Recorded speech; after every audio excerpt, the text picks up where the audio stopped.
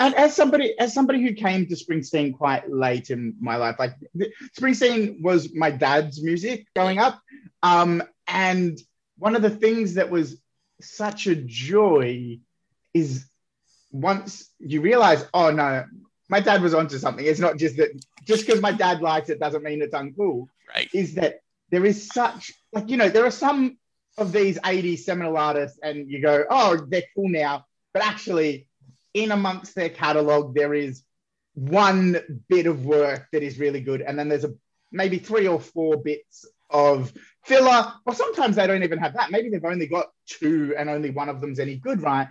But the thing that is really fun discovering Springsteen later in life is that there is so much to unpack, and it's all good. You know, it wasn't a case of putting out records to fill deadlines. He clearly is a storyteller who, I guess, in a way that as a comedian I relate to very much, is like what drives the urge to create is that you want to tell a story about the time that you're in, and the time is always changing, and so that story is always different.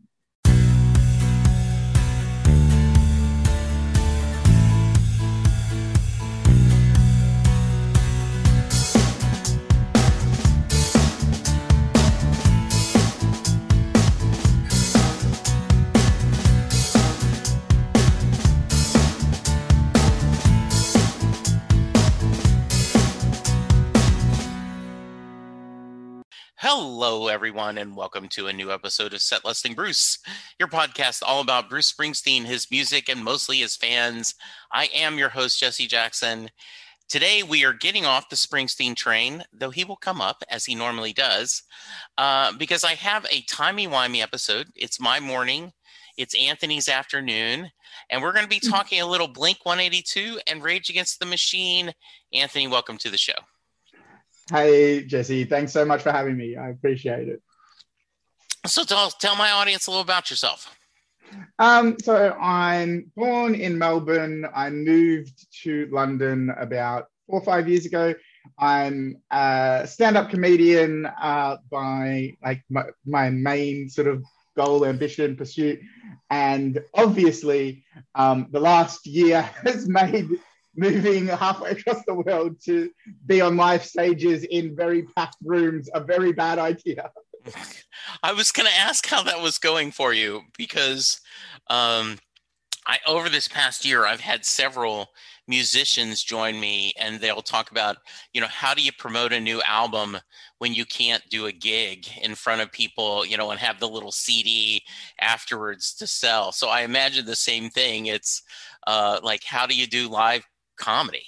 Yeah, so I have to be honest, there are Zoom gigs and there are virtual gigs, but if you've ever been in like a Zoom meeting, you will know that part of, because workplaces around the world are trying to do fun Zoom things, and they expect you to do it in your time, and you go, as nice as all of this is, as fun as all of this is, I've sat in front of a computer all day. The last thing I want to do is be having my entertainment and my fun in the exact same environment that my work is happening in right now. So I didn't do Zoom gigs. And so it has been challenging because, as you were talking about dropping albums and promoting albums, I've been doing comedy for 10 years. In October, November of 2019, I recorded my special that is sort of up until now the best bit of work I got with an idea of, I'll release that as an album in early 2020, and then I'll never perform that material again, and I'll be forced to get out there, promote the album to get people to discover it, and write my new material. As it turns out, I have not performed that material again, but by completely different circumstances. Yeah, I can only imagine, and I do think it's kind of interesting as a comedian, what is the it's that old joke, as much as I love the new stuff, I love when he does the classic bits. And so there is that little bit of people want to hear new jokes and new stories, but they also love going back, you know, when you bring a friend going, oh, wait, this is great, listen, you know. Yeah, I think I can't remember who it was, but there was a really good comedian who said if people are paying, because I think particularly at the high end of ticket prices, if you're an arena comic and you're Yeah. charging a bit, that people will want to hear the old jokes once, but then once they do, you kind of train them that they don't need to see you again because Right. they're not getting anything new. And so Yeah. as much as possible, so a completely different comedy culture in Australia where it's kind of not as big a population, so you have to do the festival shows is Yes. more than the clubs to make money. And so I in the habit of trying to 75% new material every time I do a festival show, because at least that way people go, I need to come back to see it's going to be different. Well, and I think that for our first and not last connection to Springsteen, right? One of the reasons why the Springsteen fandom want to see him perform live so much is it isn't the same show every time. I mean, he sometimes up to 50, 60% of his set are different songs every night. And so while everyone loves Born to Run and we all go crazy when he does Born to Run, it's the idea that you get something that you haven't heard before or you haven't heard very often. So, And as somebody who came to Springsteen quite late in my life, like Springsteen was my dad's music for me when I was growing up. And one of the things that was such a joy is once you realize, oh no, my dad was onto something. It's not just that just because my dad likes it doesn't mean it's uncool. Right. Is that there is such, there are some of these 80s seminal artists and you go, oh, they're cool now. But actually, in amongst their catalog, there is one bit of work that is really good. And then there's maybe 3 or 4 bits of filler, or sometimes they don't even have that. Maybe they've only got 2 and only one of them's any good, right? But the thing that is really fun discovering Springsteen later in life is that there is so much to unpack, and it's all good. It wasn't a case of putting out records to fill deadlines. He clearly is a storyteller who, I guess, in a way that as a comedian I relate to very much, is like what drives the urge to create is that you want to tell a story about the time that you're in, and the time is always changing, and so that story is always different. Yeah, I totally agree. In fact, that's one of the idea that he's continuing to be creative and to share is pretty amazing. And I do think of the old quote, I think it was Samuel Clemens or Mark Twain, right? That said, I left home at 18, came back at 22, and I was surprised how much my father had learned in those 4 years, right? Yeah. And so it is kind of interesting. So let's go right into that, Anthony. Growing up, what kind of music, I take it Bruce Springsteen was played in the house. What else did your parents play a lot for you when you were a kid? So my parents had very different tastes and all good and mostly stuff that I have grown to love as an adult. So my mum loved Prince and UB40 and some of the reggae, Bob Marley, some of that stuff. And my dad was definitely a big rock guy. So he liked Springsteen, he liked Queen, he liked, I guess, the one kind of crossover artist that both my parents had and that has been the one I took to quickest as a result, I guess, was Stevie Wonder. I was super lucky to get to see him live a few years ago. It was a bucket list item for me. So, I can imagine. Yeah. So that I was lucky enough to have parents with pretty good taste in music. And when I grew out of being too cool for that, it's been a really, really fun thing to kind of rediscover and connect and realize that your parents are pretty cool, Yeah, that is. So, what era did you go to high school or secondary school, and what were you enjoying when you were in your rebellious teen years? So I started high school in the year 2000, so I was class of 2000, 34 now. And so for me, the two that really influenced my life the most, and in completely different ways. And one I'm prouder of than the other.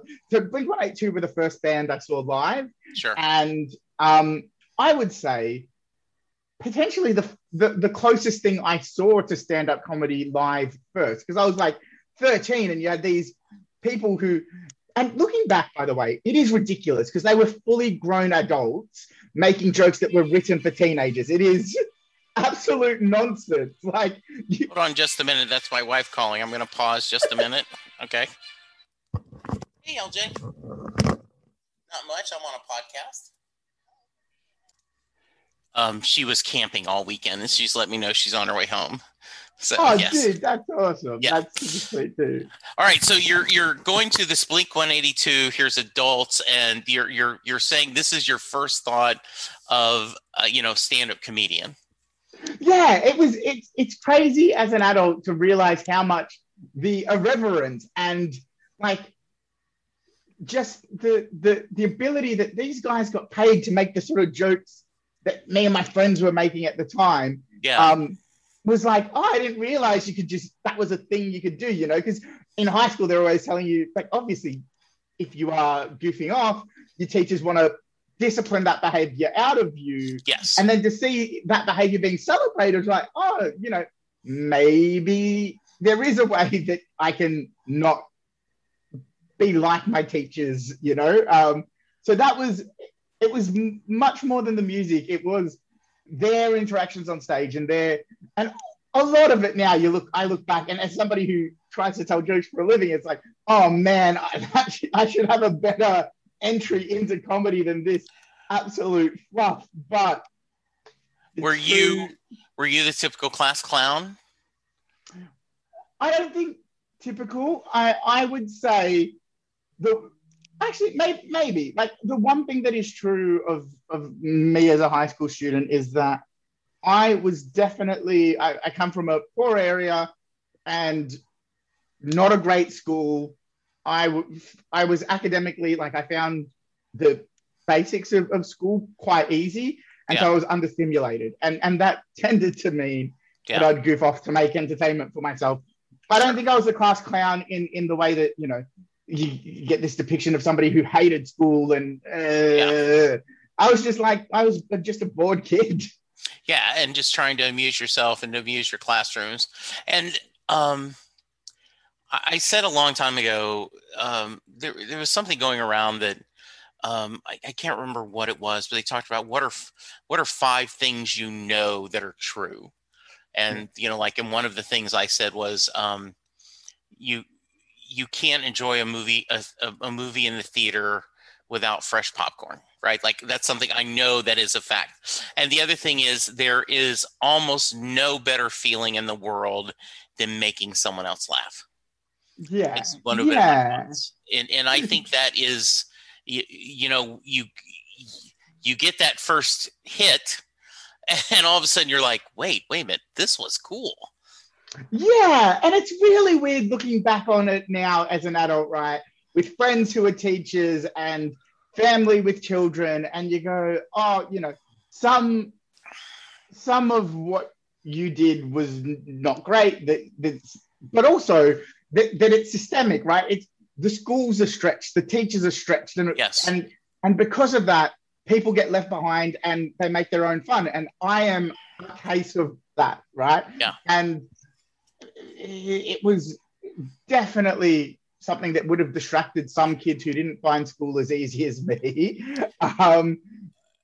So when you started thinking about you wanted to do this for a living, to tell jokes, I think a lot of people are work funny, right? Like, I will say something funny at work and everyone will laugh and, oh, Jesse, you're so funny. And then I have enough sense that I know that if I'm standing in front of a group of employees, or even at a seminar back when they used to do, business meetings, I can be funny because I'm in that situation where I'm giving a presentation on call center software. They're not expecting someone to necessarily be funny. So I can make it really entertaining. that is a different muscle than going to a festival or a comedy club where people have paid anywhere from, a few pounds to, 20 pounds, have drinks, they've taken their significant other out, and they go, okay, MF, be funny. Yeah. It is a totally different dynamic, isn't it? Yeah, 100%. And, as somebody who's done this a long time now, it is one of the moments of Schadenfreude, and it's super endearing, but also just super funny to watch somebody who is definitely the funny person in their friendship group doing their first gig, because there is a bravado and a sense of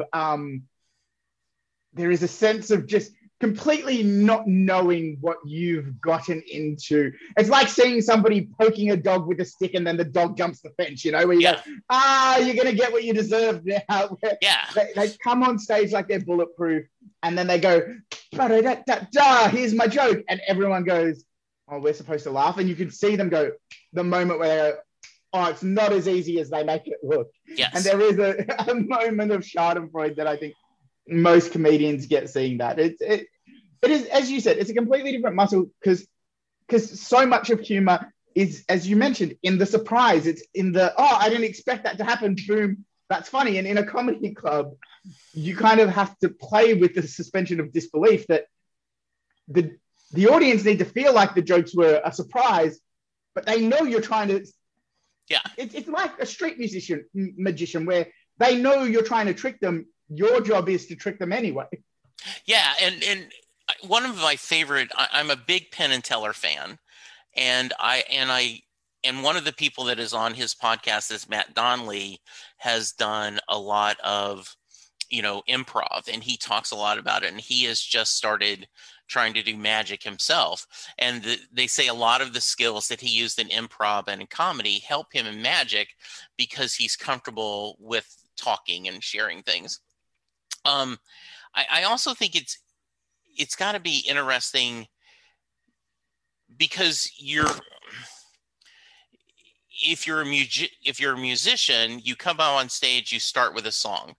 It may be a song everyone knows, it may be a song no one knows, but you're going to get their attention. One of my go-to jokes, and as everyone knows, my name's Jesse Jackson, and I'm very white. And I always say, I look different than I do, like, hi, I'm Jesse Jackson. I look different than I do on TV. And that usually gets me a joke, right? That breaks the ice. But, if I'm in front of the improv, that, they're going to like, okay, so what, fat boy? What, keep talking. What's going on? Yeah, it is funny.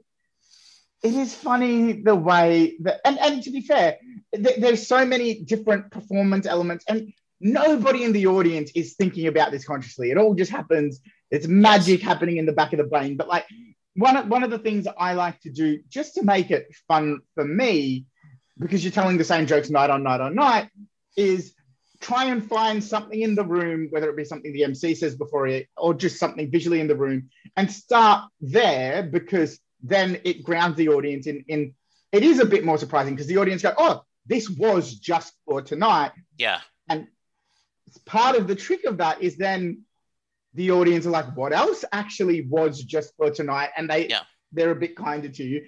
And then you mentioned the thing of, like, with a musician, if you want, you can get up, you can play a song, you can say, hey, I'm blah, you play a song, and then they listen, and you stop, and they applaud. And then if you're a nobody, if you're not the name on the ticket, you're a support act or whatever, that in the background, will I pay attention or not, is such an important and beautiful gift. Because as a comedian, like, if you go on to a room that wasn't expecting you to be on, there's no ability for comedy to exist in the background. Like, either people are paying attention or they're not. Yeah. And by the time, and also, even if an audience doesn't like a song, they know that when it's silence, oh, that's the end of the song, and as a good audience, we applaud, right? Right.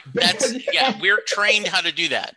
Yeah, but with if they don't like the joke, by the time they realize, oh, that's where I was supposed to laugh, they can't laugh and make it up. Right. Yeah. I guess I can go, okay, that was it.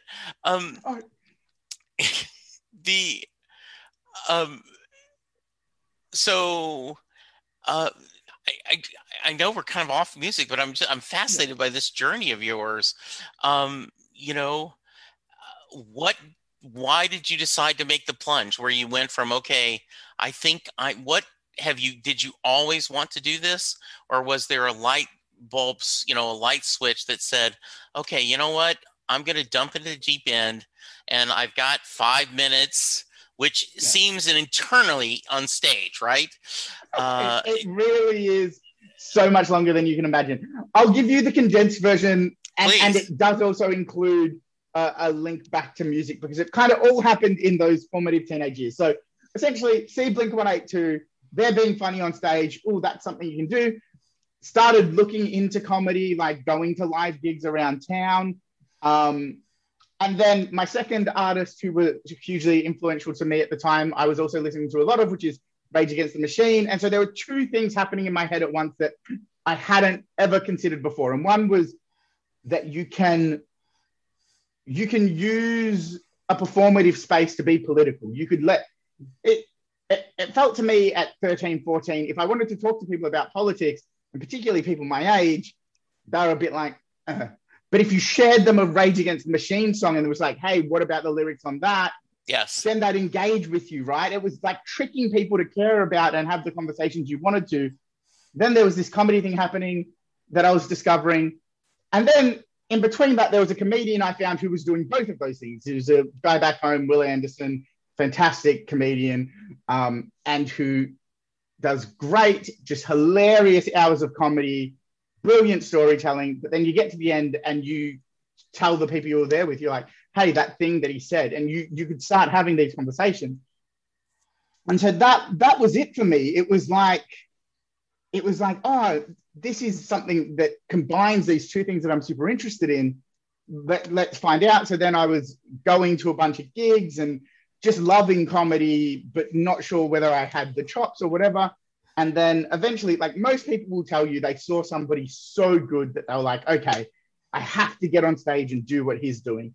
Mine's the exact opposite. I was investigating comedy. I was seeing a lot of comedy. And then I saw somebody so bad that I was like, wow, if he gets to do that, then I can do whatever the hell I want because I'm not going to be worse than that guy. Oh, that's hilarious. Yeah. And so what's the hardest part of doing it? And not, let's obviously we're talking about pre-COVID. What's the hardest part of trying to do this for a living? I would say the truth of the matter is that I don't think people understand just how many great comedians are there. And so the difference between the people who get discovered and have their big break and not is partly luck. There's a million people just as funny as the people on TV that just didn't get as lucky. And what those people in that bracket below have to do to make a living is hustle hard. You've got to tour. You've got to constantly be booking gigs, and it's kind of relentless. And so I think that like just because you're working nights, you're probably on the road a lot. Like it's not a natural way to live, and so that's always been one of the reasons that I've kind of kept one foot in, one foot out. Like I'll tour, I'll do my festival shows, but I've always kept a second stream of income because there's always part of me that goes, what I don't want to be is somebody who wakes up 50 on the road, no real stable roots because I've been touring the whole time. And I think that sacrifice and that hustle is I guess the same as musicians who don't make it, right? It's a big one. I'll try to look up and I'll send you this link. A writer in Hollywood, guy named Mark Evanier, wrote a wonderful column about, and he did not use names, but he told the story that, two really good comedians and one ended up just by luck getting a guest star on a TV show and it snapped. And then he ended up getting a TV show. And then it was fairly successful, and he went on to another another level. And the other comedian, just as funny, just as talented, never had that spark and just remained at this other level. And he said, though, and the point of he says he calls it the speech. And his creative friends come to him and say, okay, give me the speech. And the speech basically is, it's not fair. Yeah. They understand the entertainment business is not fair. Southside Johnny and Bruce Springsteen, both starting the same, and now I'm biased that, Bruce has a little more talent and spark, but Southside Johnny is an amazing performer. And it just, it is just, you've got to have a little bit of luck and a little bit of magic. And it just, and that's, it's the hope that kills you. Yeah. 100%. And as you said, it is, I think you made a really good point there, in that even if we go, yes, Bruce, slightly more charismatic, slightly more talented, equally hardworking, like, you take nothing away from him. But what you then go is he proportionate to his fan base, his success, his money? Is he that much better? And the answer is almost, if you look at people at the top of the entertainment industry and somebody at 10, are they that much better versus where they got? Absolutely never. Like, it's never that way. It all hoovers up to whoever's at the top. That's just the way it is. But so, yeah, that is, I guess, the hardest thing about it. So we talked before we hit record. You wanted to talk a little bit. I'm going to switch gears. Obviously, Rage Against the Machine, we're very familiar because of Tom Morello. He's told the story multiple times that, they had started covering the ghost of Tom Joad, and then Bruce asked him on stage how to do it. And they, and I can't remember what key, right? But they're debating on what key, and Bruce says, okay, we're going to do it in this key and it's going to be great. And, he's like, okay, that's why he's the boss. And then, for a little bit over a year, he filled in for Little Steven and was a guitarist on the E Street Band. And I was not a Rage Against the Machine fan. I vaguely knew him, but I saw so much joy in his face. Like, I can't believe I'm here. I can't believe I'm effing playing the guitar with the E Street Band, and had so much fun. And I become a fan of his because of how strong he's been. Not only how much he loves music and talked about loving Kiss and all this other bands, but his political views are interesting. So you wanted to mention, you said a little bit that you find it amusing sometimes about fandom and that. So talk to me a little bit about that, Anthony. Yeah. So I think that is one of the reasons I loved the idea of talking about Rage Against the Machine on this podcast, is because I think Bruce and Rage Against the Machine inherently have this thing where their music is unapologetically their political opinion. It seeps through everything they can do. You'd have to be deliberately not looking for it to not see that it's there, right? Speaking on Rage in particular, because they're the ones I've spent more time in, like, lyrically, there is nothing ambiguous about some of those who work forces are the same who burn crosses, right? That is lyrically unambiguous.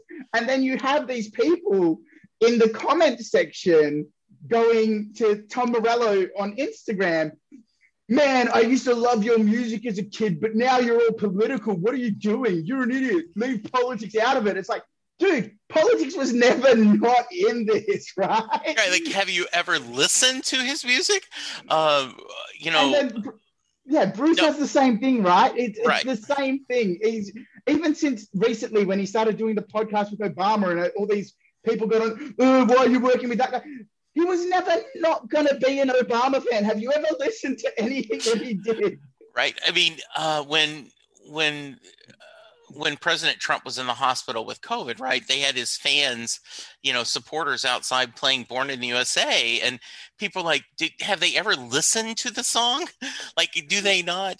And I had a lady on a few months ago, Heather, who is a huge Leonard Cohen fan. And she talked about it, and she said, you know what's funny?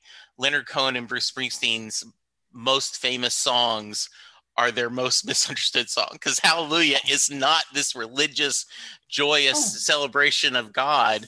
And Born in the USA isn't this. And I had a lady on yesterday that I didn't want to correct. She says, oh, Bruce Springsteen, it just means America. I mean, his songs are all about like Born in the USA. And I just wanted to go, yes, his songs are about America, but it's the different between the American dream and the American reality. And it always has been. Yeah. And I think, again, I'm going to say something, and correct me if I'm wrong on this, but from my listenings to Bruce, one of the things that I think is true is I don't think it's wrong to say that he's proudly patriotic. Like, he loves his country, but he loves his country enough to be honest about how it can be better. And there is a difference between being patriotic and hoping for the best, and then being the kind of patriot who holds your country back by saying that there's nothing we can improve. Yeah. And, and hey, I'm like everyone else, proud to be an American and all that stuff. But that also doesn't mean, I'm a 61-year-old white guy. I have especially this past year with the Black Lives Matter and all the here in the US, the white supremacists that's come up, the anti-gay, woman, and just all this stuff. I realize, I can only see from my view. And I think the first thing I have to realize is I can't view what other people are experiencing. And so I have to acknowledge that. And I have to acknowledge that my American dream is different than someone else's. And, Bruce said a long time ago, if we don't all win, if we don't all win, none of us win. And people go like, oh, that's communism. No, what he's saying is everyone needs a fair shot. Everyone needs the help, and we got to be there for each other. Yeah, I think that's exactly right. And I think to kind of contradict myself a tiny bit. That's okay. The interesting thing about that, and about, I guess, again, not wanting to compare my comedy to Bruce Springsteen at all. No. Although just to pull the thread, is that I was talking about how do these people not see the politics there? And the part of that is that the best way to communicate about your political ideals, because as you said, you only see them through your eyes. The best way to communicate them is to tell your story from a personal place and hope that the political messages that you want to get out there are told demonstratively, like show, don't tell sort of thing. Because if I got on stage and I was like, this is what I think about this, this is what I think about this, this is what I think about this, A, I'd sound like a politician. B, people hate politicians. So exactly. I wouldn't get very far as a comedian. So instead, I tell my stories, I put the jokes in, and then I hope people get the message out of that. And I guess in doing that, there are probably people who would go away from my shows and think, oh my God, what a funny guy. Thank God he didn't put any of those politics in there. And then they hear me on this podcast and they go, oh no, tricked again. No, but Anthony, it's in satire and political satire is a narrow band. You've got to be funny. You've got to be universal. But, I tweeted just recently, and it's not an original thought. It's okay. I just want to make sure I understand this. It's wrong that the right totally support a bakery telling a gay couple, no, we won't bake a cake for you. And they go, that is free enterprise. Everything is great. We applaud that totally. You stupid liberals forcing people to do things, you're wrong.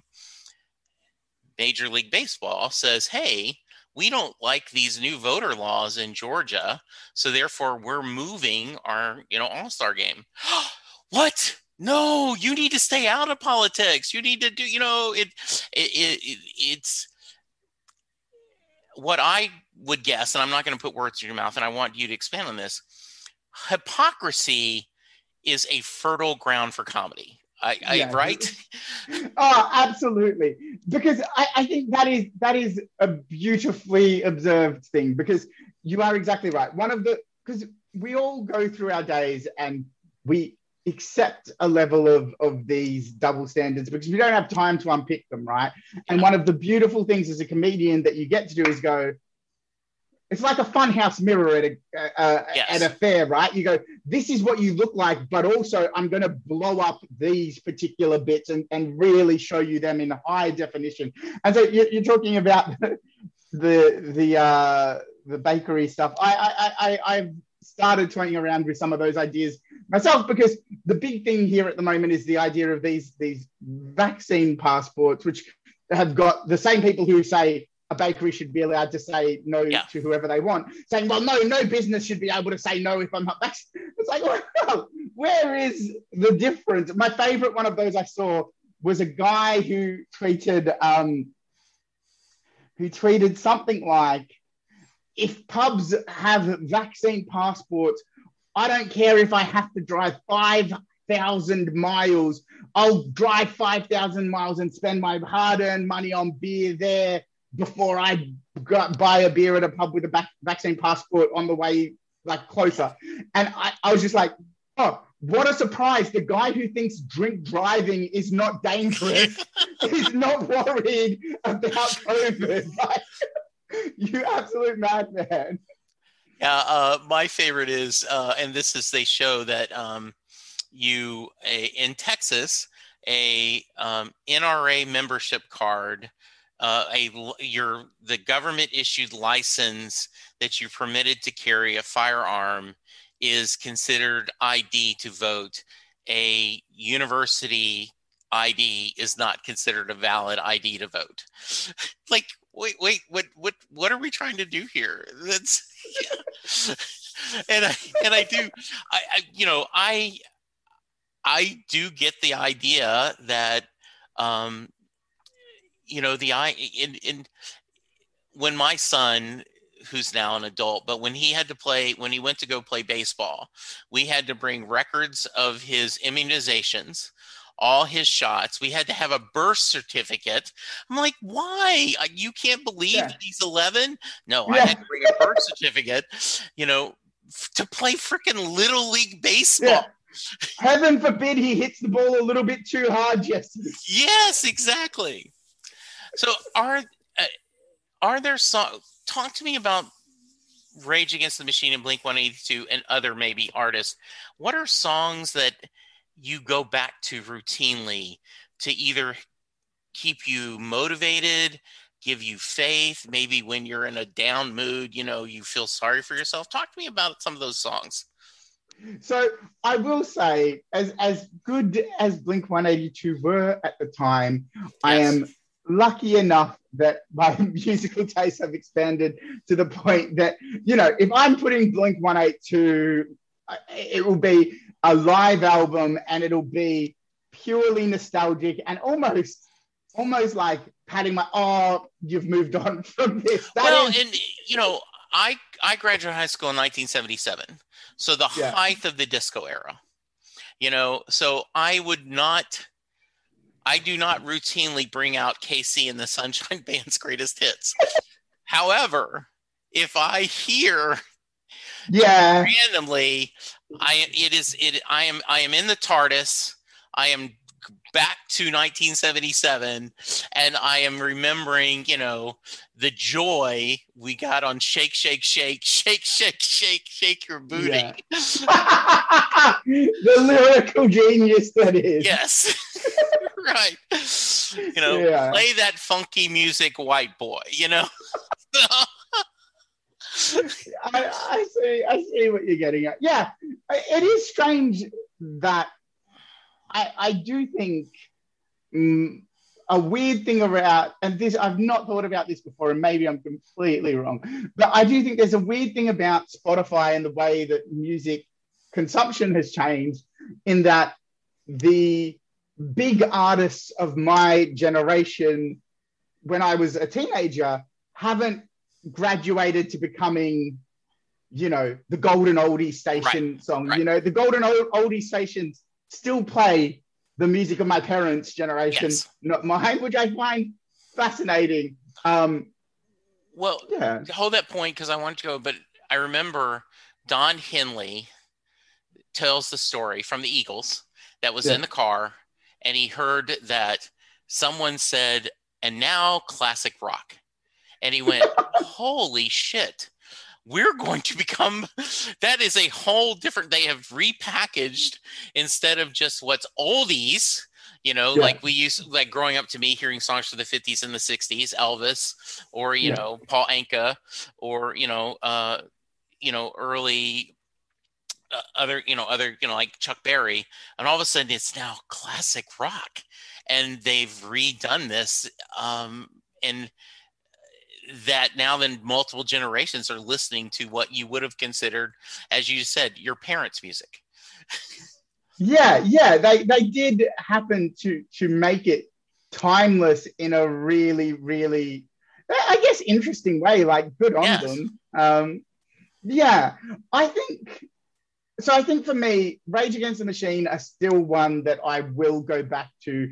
And believe it or not, it's not Killing in the Name. I think Killing in the Name is actually probably some of their weakest because it's just repetitive. It's great. Like, it's angry as hell, but it's a bit repetitive. I really go back to Sleep Now in the Fire, Bulls on Parade, like these kind of everything off kind of Battle of Los Angeles or Evil Empire. I think for me, what those albums did and what they always bring me back to is that there were all these ideas that I had floated around in isolation of each other. Like, there was a little bit of uncomfortability with the way the labor system worked, although I would never have articulated that way. There's a bit of problems with racism. There's a bit of problems with like structural inequality. There were all these kind of satellite ideas that I didn't have language for, but they just felt wrong to me as an early teenager. And what Rage Against the Machine did was they introduced me to two things. One is all of the things that I could then go and Google and research, because somehow through their lyrics, they're exposing you to actually political frameworks that are quite well documented, and you can kind of. And then the second, actually, and the most important one of them, is the idea that you can have this spirit of rebellion and this spirit of discontent, and it doesn't have to be a defeatist thing. It doesn't have to be a sad thing. If anything, it can be a energetic and joyous thing. You can actually own that, and you can do it in a way that is not, doesn't this all just suck a bit? Oh God, it just, it's just terrible. No, you can actually like really do something about it. You can have some energy in it. And I found that, I think, a super, super important thing, and something that is always great. Like, there is, regardless of what your thing is, going back and remembering the way your thing made you feel when you first discovered it is always a joy. Yeah, no, well said. I really like that idea. And I still have a very good friend. Her name is Sarah Hickman, and she's now retired. But when she was very young, her first album came out in '89, and someone wrote that she had a little bit of a Joni Mitchell vibe, but instead of, "Oh, you broke my heart and I'm going to sit here and cry," Sarah's music was, "Oh, you broke my heart and that's okay. It'll get better and I'm going to move on." Right. Yeah. And I do think that's, very interesting and see. I didn't ask you specifically, but as a Rage Against the Machine fan, were you kind of proud when he was touring with the E Street Band? Did that kind of make you feel? How did that make you feel? Dude, it was genuinely awesome, and it was genuinely awesome mainly for the reason that you said. You see him on stage, and you see how much this means for him, how much fun he's having doing this, and it does two things. One, it's just nice to see people you've loved for a long time really just still finding new ways. That's always cool. And then secondly, it does really put into perspective the gravity of Bruce Springsteen as a performer, right? That somebody who I grew up and they were like the biggest band in the world to me, and then they're in the in the same level of fandom. It's not like the fandom changed at all. Right. Like, you can see the adoration that I would have if I was on stage with them. You can see that in Tom's eyes when he's on stage with Bruce. It's really cool. I think it's really endearing to see that. Yeah. So what should I have asked you that I haven't? Because this has been a great conversation. Yeah, I've really enjoyed it, and I don't think there is anything, like I think it's really cool because as much as at the top we were like, oh, it's going to be a bit less Brucey, and it probably was considering like the normal deep dive you go on, but also coming on the show, I was like, it did really make me realize how even though I was, as I said, late to life in terms of enjoying Bruce Springsteen, and I've never spent, like, I've listened to most albums once or twice, but I've never really considered myself a fan. But it is crazy then going, actually, how much impact somebody who you did not think of yourself as a fan of has Satellite had. It's really cool. Have you spent any time with the latest album, Letter to You? No. I would say purely because it's I guess it's like one of those TV like I felt like treating it like an episodic TV show. Yeah. Because I want to see what's come before to contextualize what happens next. So I tell you what, I've done this a couple of times, Anthony, is I've pulled 10 or 12 lesser known Springsteen songs and put that in a Spotify playlist. If you're interested, I can send you the link of that.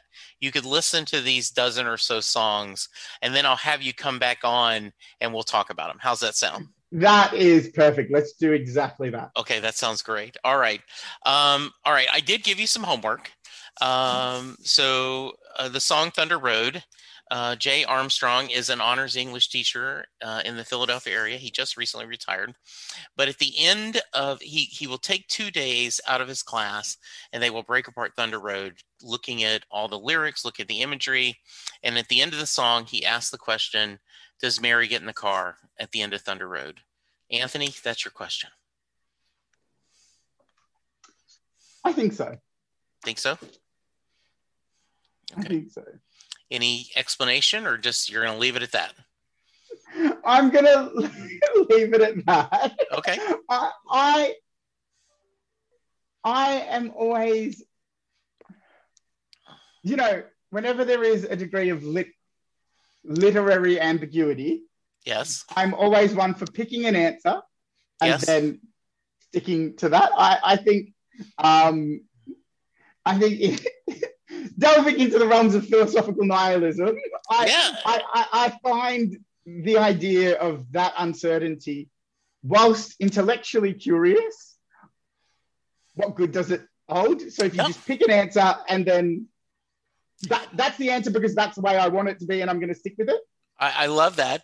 It's interesting. I asked this question, Brian Koppelman, the guy who did Billions and he wrote Rounders, and he does a podcast, and he recently did a Ask Brian question. He said, email me questions. And so I emailed him the question, and his daughter ended up picking that email and asked him the question. And he said that he doesn't want to know the answer. He's exactly different at what you're saying. The ambiguity and the emotions of the song is enough for him, and him not knowing is what makes the song so good for him. And I thought that was a really fascinating answer. Yeah. And I completely get that. And there is a time in my life, in fact, again, to be slightly hypocritical, there is a time in my life where I was the same. Inception, the spinning. Yes, top, exactly. Right. Will it fall? Won't it fall? We don't know, obviously. And in my head, I think that question was what the whole movie was designed to give you. It's Plato's cave in a. Yeah. How do you ever know? Right? Yeah, it's Schrodinger's cat. The whole premise is it doesn't matter, right? Yeah. And I don't know if you ended up watching.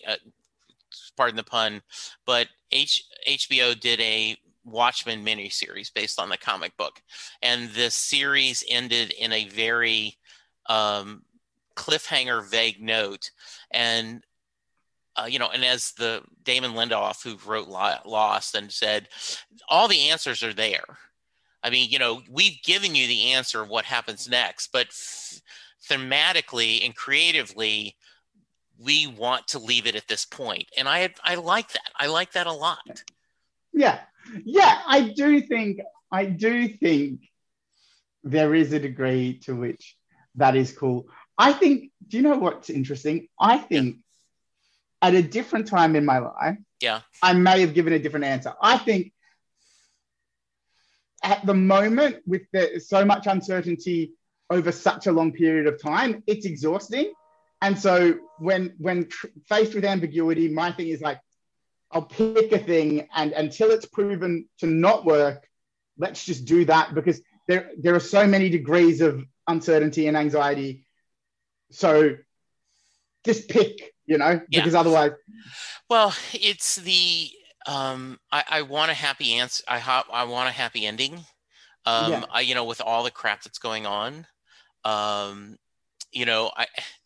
think it's interesting as we're recording this. Prince Philip just died, and so you're in the middle of that. I imagine that, and there, a few people on the right have been like, oh, and basically, Meghan killed him by doing this TV, like he was fighting health and he saw his grandson and his, granddaughter-in-law destroy the family on TV, and that's what killed him. He was 99. And that is, as far as conspiracy theories that goes, that is so funny, because with all due respect to a dude who is polarizing, but lived a long life of structural importance. Yes. He has looked unhealthy and 99 and looked 99. Yes. Some people, like Elizabeth, I don't know how old she actually is, but she looks young. Like she does. I mean, she doesn't. I mean, like, in fact, they showed a clip of Charles talking about his father, and I'm like, wow, Prince Charles looks old, which yes. Versus Bruce, we'll go back to, right? Bruce is 71, and you see him, and you're like, every once in a while you go, oh, there's a little bit, but yeah, it is just crazy. Yeah, it's awesome. Yeah, it is. Yeah, but so with that, the idea that this guy who was unfortunately old and ailing, yes, somehow saw this TV interview and thought, do you know what I'm going to do? I'm going to wait a month and then I'll let it kill me. Exactly. That's great. All right, Anthony. If someone wants to reach you, what's the best way to do it? So I guess my Twitter is at Anthony Jeannott. I'm pretty responsive on that. I've got a weekly podcast called Highbrow Drivel, so you can check me out there as well. I think. What's the name of the podcast? We didn't even Highbrow Drivel. Yeah. It's just me, because going on stage is illegal at the moment. Every week I get one of my friends from comedy and we interview a different academic or politician. So it's the idea great. We just try and the ideas that people talk about and don't understand, we're like, okay, well, explain them to us idiots, essentially. Oh, that sounds great. Good. Well, all right. Well, thank you, my friend. I will email you a list. Yes, we'll please. Have you back on again. This has been a joy. I hope you've had as much fun as I have. Absolutely. So nice talking to you, Jesse. Take care. I'll look forward to talking to you again. All right. So listeners, you stay safe. Remember to wash your hands. Remember to social distance. Remember to wear a mask. And let's all be good to each other, because that's the way we're going to get through this. Thank you, guys. We'll talk to you soon. Goodbye. One of the ways that I am able to podcast is the support of not only my listeners, but my patrons. We do have a Patreon page that is available. And I want to thank Mary, Thomas, Terry Smith, Elizabeth Bronson, Dale Hosick, Andrew Goddard, Stephen Malio, Anna Lynn, Betsy Hodges, Steve Rogers, Holly McMillan, and Chris Bloom. Thank you guys so much for your financial support and pledge. You guys are my heroes. Thank you. Doing a podcast at times can be a one-way conversation, and I hate that. So please let me know what you like and don't like about the work I'm doing. You can reach the podcast via email at setlistingbruce@gmail.com. The show is on Twitter at setlistingbruce, and my personal Twitter is at jessejacksondfw. We have a website, www.setlistingbruce.com. From there, you can find links to other Springsteen podcasts as well as other music-themed podcasts. We have a page devoted to our own SLB All-Star Band. These are guests who have been on the podcast more than 3 times. There is a link to our store where you can purchase Set Listing Bruce shirts as well as a Merry Question t-shirt. There is a link to our Patreon page where you can sign up to help support the podcast financially. We have different levels and different rewards based on your support. If you don't have any extra cash, and right now who does, you can support the podcast by subscribing via your favorite podcast player and leaving us a review. The more reviews we have, the easier it is for people to find us. And please tell a friend about the podcast, especially if they love Bruce or music, because it will make a difference.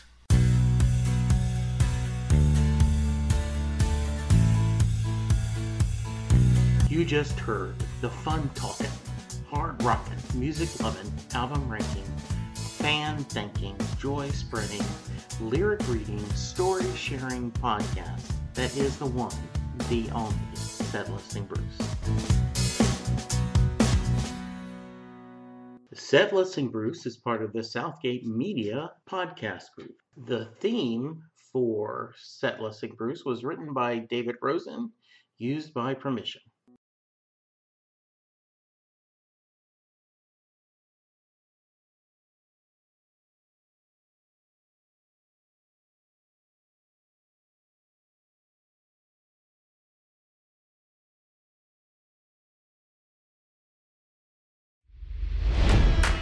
It's NFL draft season, and that means it's time to start thinking about fantasy football.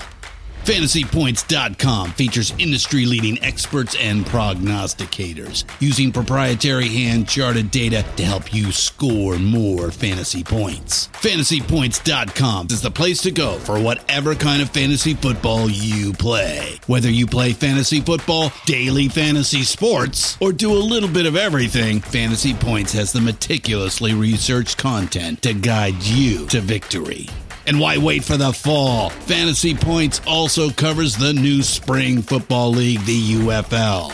Join the guru, John Hansen, Scott Barrett, Joe Dolan, and other massive names in the fantasy football universe with an exclusive offer. Use code Pantheon for 15% off any Fantasy Points package, including the all-in package, with access to every article, tool, and data nugget that Fantasy Points has to offer. That's FantasyPoints.com and code Pantheon for 15% off at Fantasy Points. FantasyPoints.com, code Pantheon. Score more fantasy points.